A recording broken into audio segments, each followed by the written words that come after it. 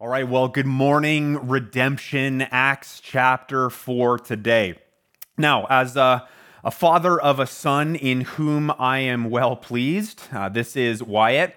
One of the ways that we like to show affection in our home is by one of us playfully shoving the other anytime we walk past each other in our house, like in the hallway or in the living room, kitchen, whatever it may be. And so you want to give us an example of what that might look like?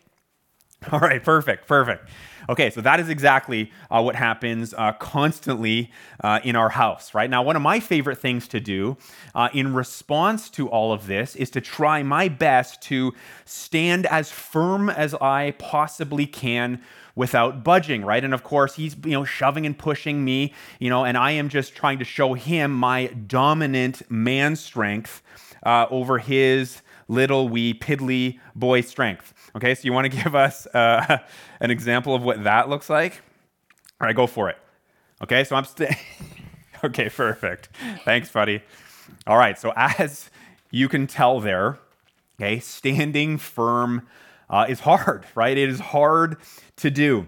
Now, as Christians and as a church, we have the challenge of standing firm, when it comes to the persecution that we will face from those who oppose Christ and oppose his followers. Even in Acts chapter 4 here, we see such a powerful and I think very helpful example from Peter and John on how to stand firm in the face of persecution and not, fall down. Okay, and I think there's just so much that we can glean here, and really need to glean, from it as churches are only gonna get, more persecuted and have more trouble come our way in the coming days. Right? You and I, we have got to be prepared. We've got to be ready. And now, as our passage, absolutely deals with persecution towards Christians for proclaiming Christ and the injustice of that. As I think about this text, my mind can't help but drift somewhat, and maybe yours does as well, to the various injustices that we are seeing going on in our world right now. When it comes to, of course, racism and the George Floyd incident, and the action of some police, and of course the many different very ungodly responses to all of that we're seeing, from the world, as people, everywhere just react and respond, out of their, anger and out of their pain and out of their, their hatred and their ignorance and in their self, righteousness at times. And so as I think about that, now maybe more than ever, the world needs to see a church who responds like Jesus, right? Would you agree? Right? The world is, they're crying for that, right? And we need to, as Christians, as a church, we need to be like Christ, and we need to be, thinking biblically about all of this. And it's complicated, and we've got to take some time to think through how do I respond? How do I think well through this? As Christians, we need to be loving people genuinely, not just virtue signaling, and there's a ton of that going on. And certainly we need to be speaking wisely into this situation, not just whatever emotional response might come off of our tongue. No, we need to be very careful, and we need to speak wisdom into this situation. And so, these are, a lot of the things that have been going through my mind over the last little while, and likely for you as well. And so I just really, as we pray here and commit our time to the Lord, I want to pray for these things and pray for us. And so why don't you join me as we seek the Lord. God, we come before you and really just recognize that our world is hemorrhaging right now, Lord, and our world is in so much pain, and there is, so much hatred out there, Lord. And as believers, of course we're against that, Lord. Of course we are against, racial prejudice and the hatred of all of that, Lord. We are Christians who are called to love you and to love our neighbor. And so, God, I pray that you would help our church to be able to do that well, Lord, and think through these things critically and very carefully and speak wisely into the situations, Lord, as they present themselves. Lord, I pray that we'd be looking for people who might be hurting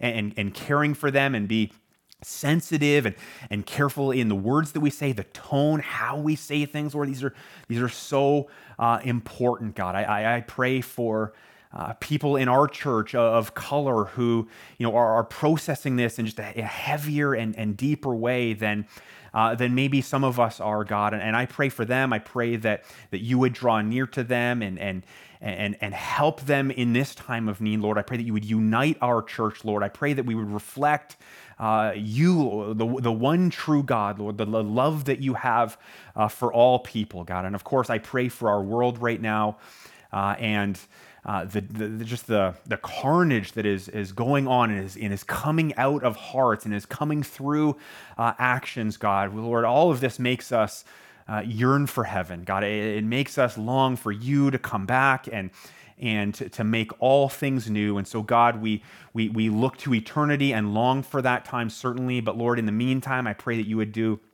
a mighty work of first reconciling people to yourself and then unifying people together, Lord. We know that will only ultimately come through Jesus Christ, Lord. And so I pray that you would use churches across our town and across our country, and certainly churches in the U.S., our neighbors to the south, Lord. Use our church, God, to be a model of what peace looks like and what unity looks like in all of these times, God. And I pray now as we jump into Acts chapter 4, Lord, and talk about persecution and look at some really really heated situation here in Acts 4, God. I pray that as we think about maybe some of the circumstances that we're in, and some of us are facing persecution. And Lord, I think as we consider the political climate and as we consider what's going on in our country, and we look ahead to some things, I think we can forecast that more persecution is going to come to us as believers. And so, God, I pray that your Spirit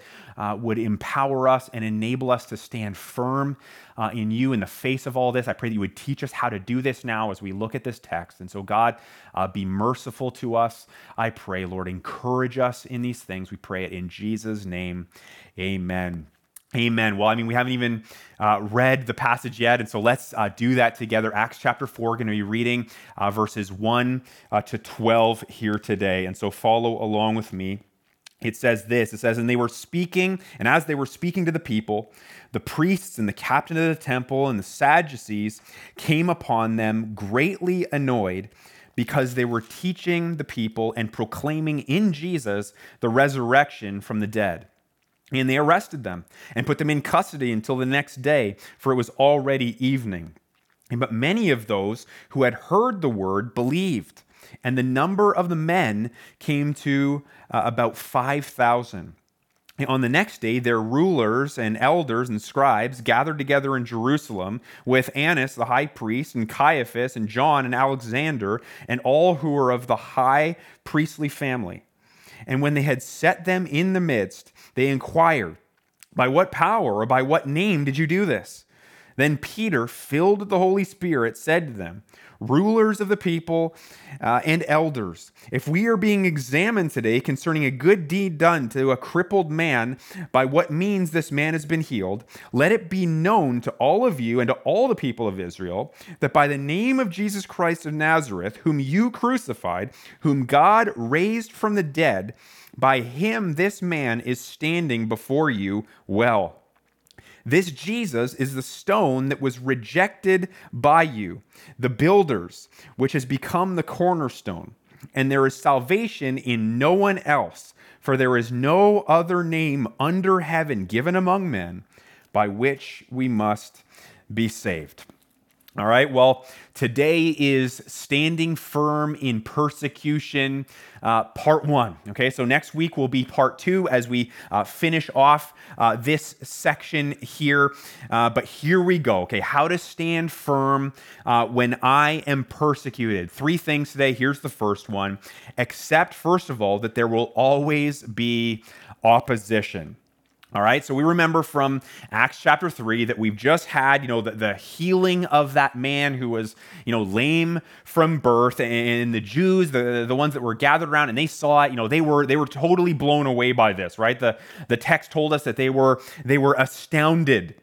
Okay, and then what happens here is immediately the Jewish leaders, they react to this and they react to, the sermon that Peter preaches in response to the people's reaction. These Jewish leaders, they respond in all kinds of negative ways. Okay, and we know that it was an immediate response by them because verse 1 tells us this. Follow along. It says, and as they were speaking to the people.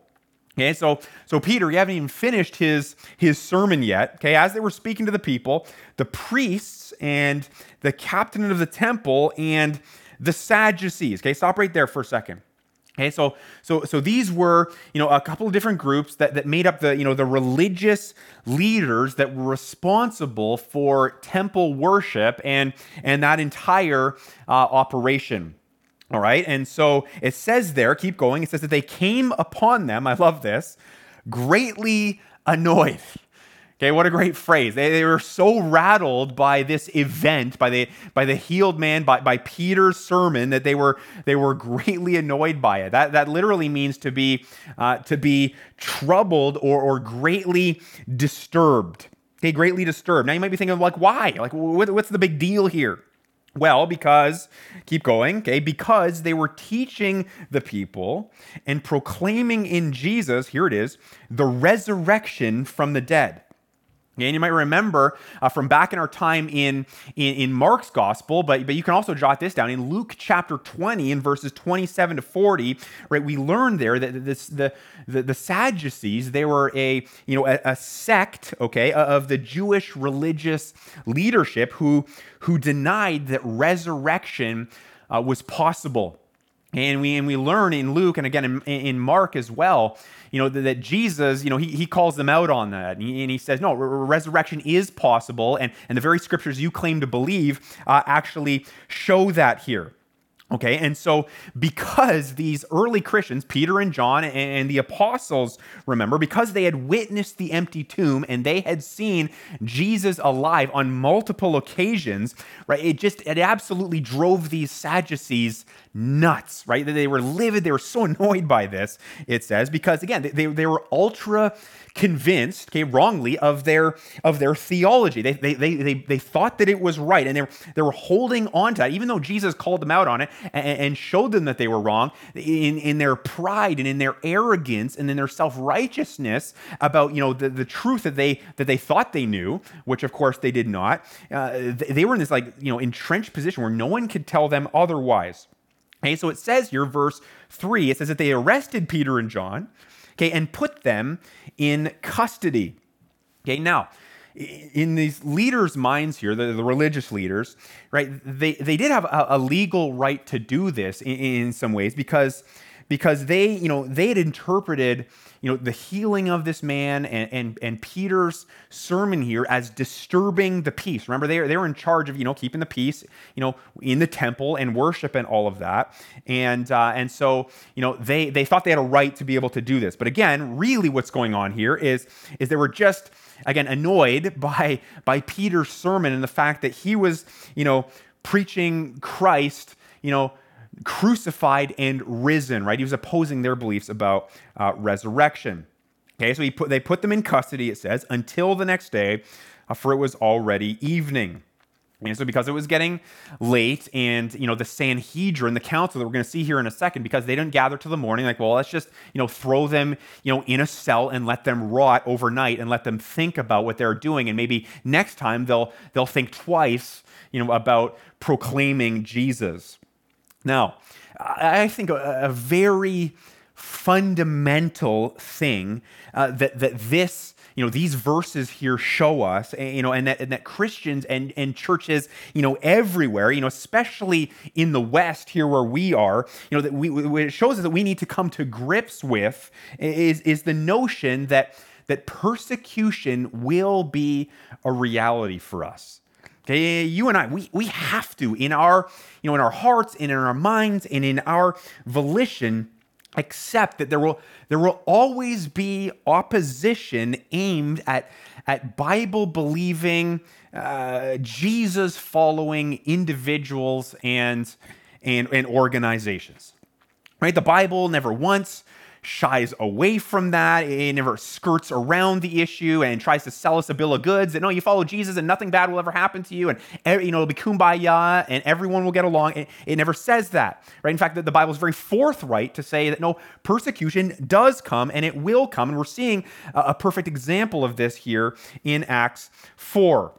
Okay, and we're going to see here that the early church, all through the book of Acts, we're going to see them get persecuted and get oppressed in all kinds of different ways, all along the way. In fact, we're going to see that some of the examples, that of persecution here, that by and large do not mirror our own experiences. Again, at least here in the West, we know that there are all kinds of atrocities being committed today against Christians in many other nations. But again, we have a lot of freedom, right? And what we're going to see here again in Acts is just that what these believers go through and what our brothers and sisters across the world are going through can be just like downright brutal, right? It can be awful. Now, on one hand, as we kind of think about ourselves here, you and I, we have to be extremely grateful, to God for just the general, peace and the freedom that you and I have had to worship God in this country for a very long time. Right? We have so much to be thankful for. Right? We simply aren't oppressed, and we are not persecuted the way that, again, others are in other corners of the globe. And I mean, that is God's grace to us, right? It really is. And every one of us, we take that for granted for sure. And we don't often appreciate that until it's gone. But we need to think about that, right? And just be thankful. God, thank you that life is, generally speaking, easy for us as believers. That's true on one hand. Now, on the other hand, okay, some of our, lack of oppression is actually our fault, right? It really is. Okay. See, if we actually, spoke and acted and lived as biblical Christians ought to, okay, we would receive, I think, a lot more blowback, right? Even in this country, right? And that's failure on our part that we have to own and that we have to, repent of. Now, obviously, no one wants to be oppressed, and I'm not even saying that we should all go out looking for it, and when we receive it, kind of wear it as a badge of honor, as some kind of weird, twisted pride thing or something like that. Not at all. Okay, but I think what goes on in many of our hearts in this area is that we so desperately want to be accepted and liked by the world and even thought of as cool, right? I mean, that's what always comes to mind for me whenever, a famous person professes faith in Jesus Christ, right? Or it's like it's a celebrity, it's an actor, it's an athlete or something like that. Whenever one of them, even casually mentions the name God in a semi-favorable way in an interview or something like that, we hear that, and Christians are often so like, wow, like look how cool they are, and isn't that amazing that this athlete became a Christian, and see, they're cool, and maybe that makes us a little bit cool as well, and kind of this I think pathetic, kind of desperate craving for validation from a world that we're called to be set apart from, right? And I mean, do you see that that mentality in yourself sometime? I mean, sometimes I see it in myself, and I've sensed that in my heart. Where I'm like, oh, like I kind of want to be accepted, and I want to be seen as cool. I want to be liked, and that's kind of an ugly thing that I've realized for myself sometimes. And I mean, at the end of the day, I just wish I was more bold, don't you? Right? I wish I was just, I would just march across the street and talk to my neighbors and just, share Christ without any concern or of fear or them thinking I'm weird or anything like that. But I think that's often how we feel. Like we don't want to be seen, as weird, and we don't want to, say anything that might bring us even just a hint or a shred of opposition in any way. And because of that, I think it causes us to remain, just kind of stuck, where we are, in this place where, fear rules us and it stops us from ever, stepping, beyond that boundary or through that threshold, into the ring where God calls us, where we can get involved in the mission of Jesus Christ and get to the place where we might feel and face some oppression. Okay, and so I think for many of us, a crucial, primary step that we all need to take here is to just resign ourselves to the fact or accept the fact that opposition will always be an aspect of life for anyone who desires to be faithful to Jesus, and to not allow fear to govern us or spend too much energy and time wishing opposition and oppression away and hoping that it never comes across our doorstep, or all the energy that maybe we put into just orienting every aspect of our lives around staying as far away as we possibly can from any action that might bring us some blowback for standing up for Jesus Christ. I mean, the earliest Christians here in the book of Acts, I mean, they seem to just accept the fact that there would always be those that would hate them, right? They knew that, hey, listen, we're saved by Jesus Christ. We're so grateful that our eyes are open, but we understand the world doesn't like that. But because of our love for the Lord, and because we want to be so faithful to Him, and because we are so thankful for the gospel and the salvation that He has graciously bestowed upon us, because of that, we're going to follow Him. And if that means opposition from the world, so be it. We're just gonna take all of that as part and parcel of what it means to be a Christ follower. We're gonna follow Him. We're gonna trust Him no matter what comes our way. We will be faithful. And so, listen, church. Will you really kind of chew on these things this week? Would you bring your fears about all of this and maybe some of those twisted desires that we have in our heart, to just, kind of, be accepted by the world, or live a life of ease where we kind of cocoon ourselves in this so-called protective bubble where, no one ever says anything against us because we never say anything that might, rock the boat a little bit. Would you just kind of confess those to the Lord and repent and God, I just ask for grace. Like, God, I need more grace to transform and change. I recognize that I can't do that myself. Lord, would you help me? Would you answer these cries, these prayers?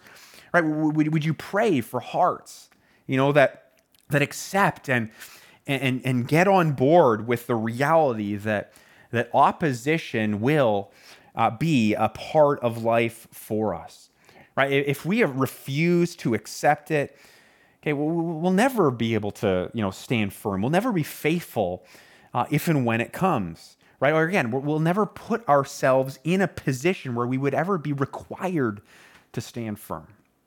All right, second thing, how to stand firm when I'm persecuted. Here it is. Trust that God is still working even in the midst of it all. Okay, in the midst of it all. Now, verse 4 is an amazing verse that we see here. Take a look at that. It says, but many of those who had heard the word, okay, so those who had heard Peter's sermon after the man was healed, it says that they believed.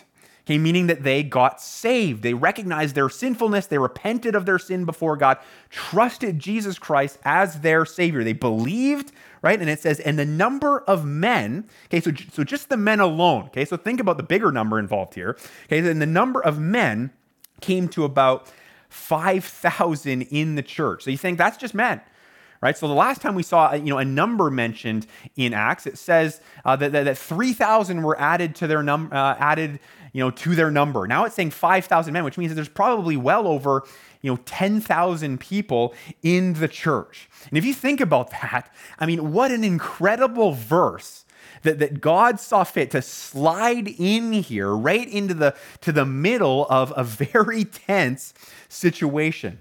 And God is reminding the reader here, he's reminding you and I that even as his church is being persecuted, he will build his church. Amen? Right? That is so amazing right there. Right? He's, Christians being, oppressed and being, persecuted and churches getting attacked and all of that will never stop God from working. Right? It will never stop him from working to establish his rule and his reign. Right? His goals will always be accomplished. Always. Right? His glory will constantly prevail. That is true.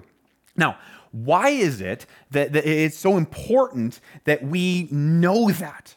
Right? Why is it so important that we trust that to be the case? Well, because when we're facing persecution, it feels like everything's falling apart, right? Like people hate on you and they're attacking you and they're not supporting you. It feels like everything is going badly, right? The Lord must not be working here. My life is a mess and nothing good is happening. And again, from our human vantage point, okay, when we're being persecuted, it definitely gives us that kind of distinct impression that God's work must be failing, right? I mean, nothing good must be happening, right? We're losing, right? God's losing. On an emotional level, and again, even kind of optically, as we survey the scene there, it can definitely seem like that's the case.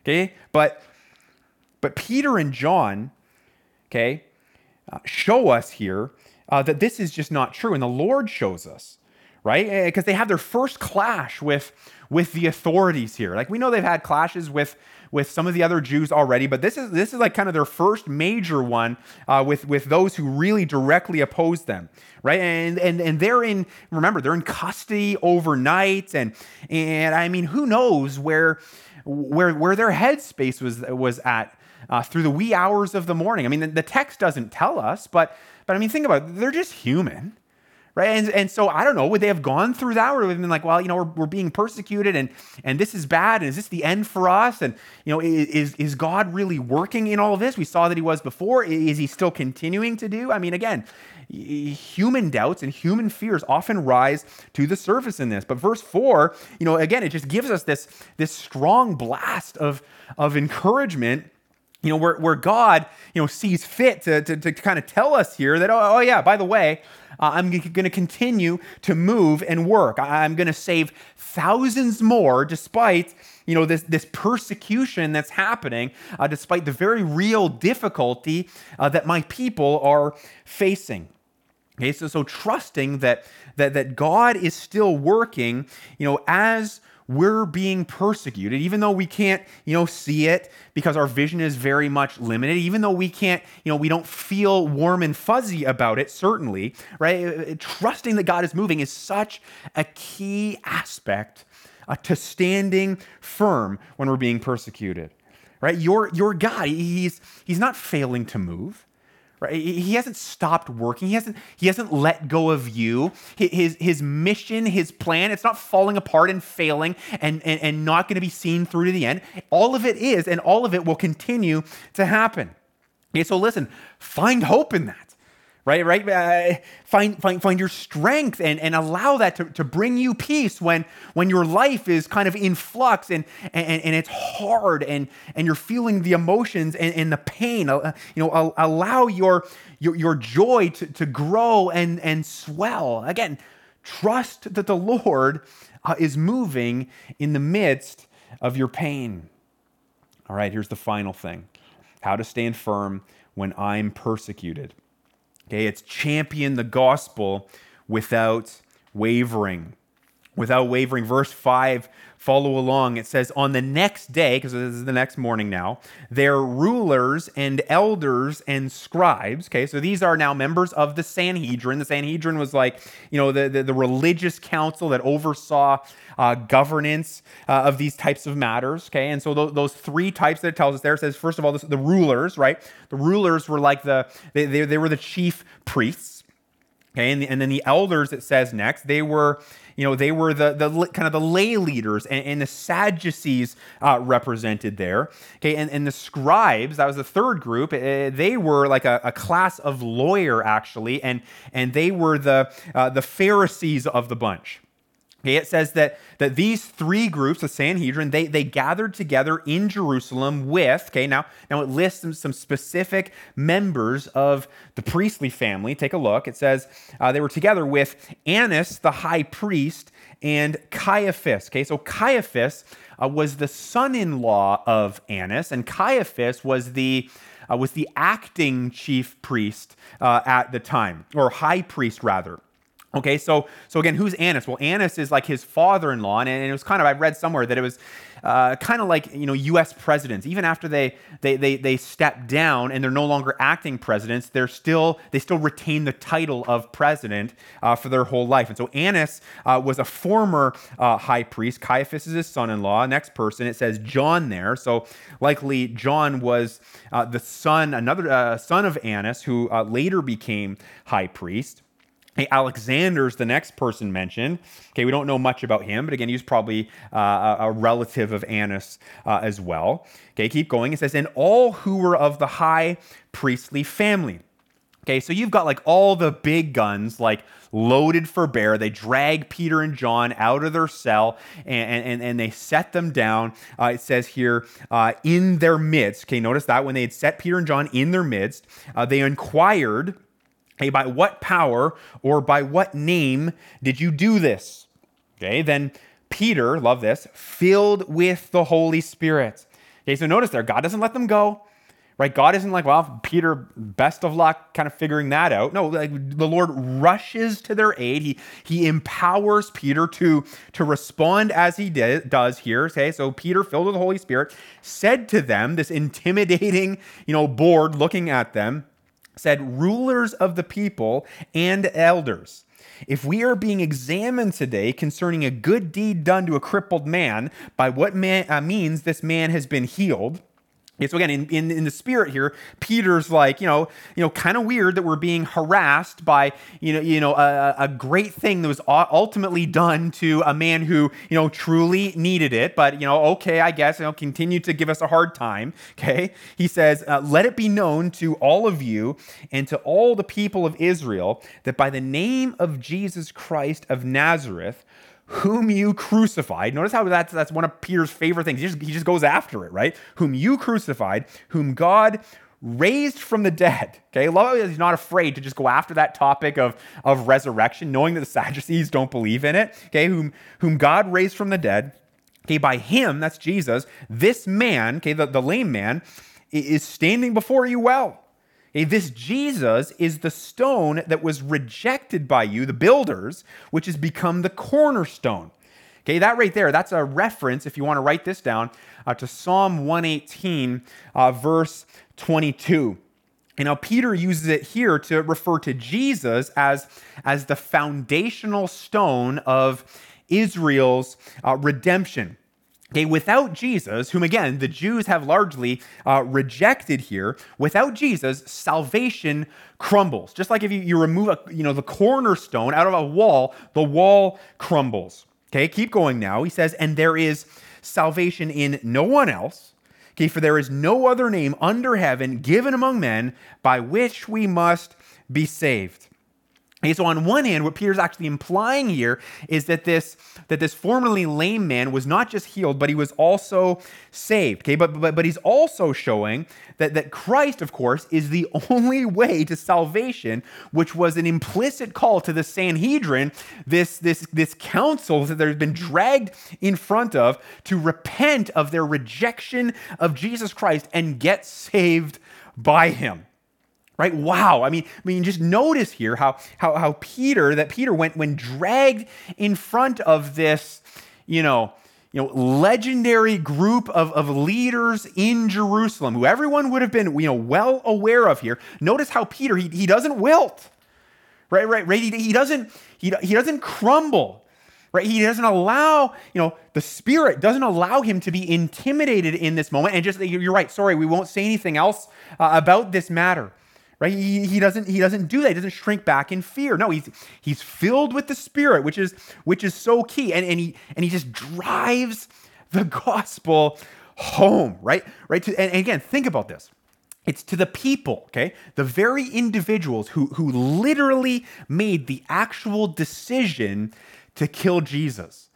Okay, we're not just talking about a number of Jews who, by their association, were complicit in that act. No, like Caiaphas was like the guy there. You remember that in the Gospels?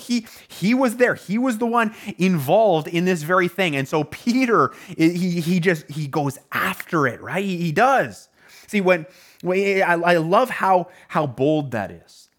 See, when we're persecuted, I mean, the temptation for anyone, okay, for any one of us is to waver on the gospel, right? To think, well, maybe I shouldn't say that next time because I see the problems that will cause me, and next time I'm going to learn to keep my mouth shut because I don't want to get attacked on Facebook. Right? I don't want my neighbors to harass me and ignore me and shun me and give me a hard time, whatever it might be. Or the temptation for us is, I'm going to, still try and, share the gospel, but really I'm going to soften the edges of it really and kind of make it a little bit more palatable. I'm going to help the gospel along as though God needs us, to do that. And, I'm going to, maybe minimize the seriousness or the consequences of sin that the gospel, certainly, focuses on. And instead of, talking about that because that's uncomfortable and that makes people hate me, I'm just going to emphasize, the fun parts, how God loves us and his grace. And I'm going to skip the part of hell because that is just so, offensive, right? Notice how Peter doesn't do any of that. Right? He doesn't. He champions the gospel with no shred of wavering whatsoever. And again, it's not because Peter's some superstar. Right? Hear me very carefully on this, church. I'm not saying, hey guys, be more like Peter the man. Right? Look, try and have more of his personality. Have more of his inherent strength. I'm not saying that. Okay? I'm saying. I'm trying to get us to notice here, it's the Spirit that fills him, right? It's the Spirit that empowers him and enables him to stand firm. Of course, we know Peter's testimony. We already know that he's wilted when a little girl came up to him and said, hey, weren't you with Jesus? You were the guy. And he's like, no, I wasn't, right? So we know what Peter would do if it was up to his own flesh, but the Spirit of God is strong in him. Listen, as you think about that, as you face, threats and as you, maybe face and have faced persecution as a Christian, or as you kind of think about that and you prepare that, hey, listen, I can kind of, understand that by just kind of looking out at the political climate and what's happening in our country and different things that are going on, I realize that I need to prepare myself, for the day where persecution is going to be more relentless and more intense. My freedoms are going to be, removed. Listen, I'm encouraging you, don't shrink back. Right? Don't give in to fear. Don't waver. Right? Cry out to the Lord for his Spirit's power. That is what you and I need. That is what will help us. That is what will give us the ability to proclaim the gospel, to proclaim it fiercely without wavering, to proclaim Christ crucified and risen as the only means by which we must be saved. Okay, stand firm in him, church. Right? That is the clear call today. Right? Would you just kind of take some time here that, this afternoon, maybe you'll get an opportunity to just grab your Bible or go on a walk and kind of think about this or talk about this with your family. I don't know, maybe it's later this week, doesn't matter. But really, like, take some time to get with the Lord, right? Get with him and just kind of start to work through these things. Where is your heart at with this? And with the Lord, say, God, I need to prepare myself for where this is. Where this is going. Prepare yourself for the persecution that maybe you're already receiving, or the persecution that will come. Again, we know that it's only going to get harder for us, right? As the world increasingly sets itself, against the things that we believe and against the things that we stand for. So listen, are we going to get swept away in all of that? Are we going to crumble and fall? Or church, will we stand firm? God, we come before you today, and we thank you, Lord, for what we've read. Lord, we thank you for the amazing example of how your Spirit empowered and filled Peter to be bold, to proclaim the gospel, to not shrink back in fear. Lord, we thank you for what this teaches us about these things. And God, we just confess the desire that it just runs so deep to be comfortable, Lord, the desire that runs so deep to be liked and to be accepted. Lord, we don't want to have our day upended, let alone our lives upended by, someone not appreciating what we have to say or what we believe. But Lord, I pray that you would raise your church up, Lord. Raise us up to be bold, Lord, to be fierce, to trust you, to hold fast to you. Lord, I pray that you would give us thick skin in all of this, Lord, as people are going to say things and we might, lose relationships and things, maybe even worse than that will happen to us. Lord, I pray that we would just be, razor focused on honoring you. Lord, all about proclaiming the gospel, being faithful to Christ. Lord, you have been so faithful to us. You have saved us from sin. You have invited us to be your children by way of Jesus Christ. And so, Lord, as we think about the gospel and we just marvel in that, and we enjoy the fact that we're forgiven, Lord, that we're new, Lord, that you look at us as though we accomplished what Christ did. Lord, I pray that all of these things would motivate us to serve you and love you. God, give us grace again in all of it, Lord. Would Christ be magnified? We pray all of these things in Jesus' name. Amen.